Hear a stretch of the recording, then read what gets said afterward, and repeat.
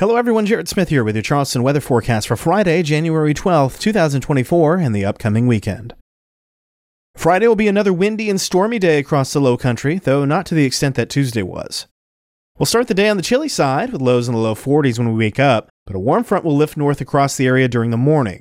And you'll definitely know when that's through, because temperatures will shoot up into the mid-60s within a couple hours of the aforementioned front moving by.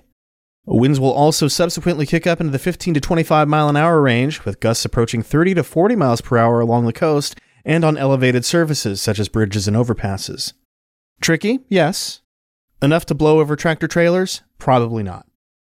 Shower activity should begin to pick up with the warm front as well, generally starting around midday or so, and that'll last into the evening.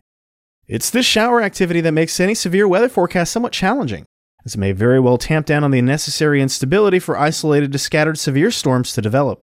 Shear is once again in abundance, but surface-based instability looks like it will be at a premium.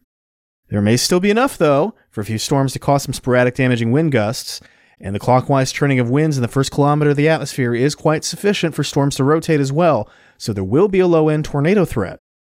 However, barring more destabilization than currently forecast, widespread severe weather does not look to be a major concern. Still, though, keep an ear out for possible watches and warnings during the day on Friday, and make sure you know what you're going to do in case a warning is issued as trends become established. The severe threat will come to an end during the evening, with the cold front subsequently moving by overnight. This will usher in another shot of cooler and drier air that'll last about 2/3 of the Martin Luther King Jr. holiday weekend. Saturday will start in the mid-40s, but a persistent westerly breeze will be pumping cooler air into the area for much of the day.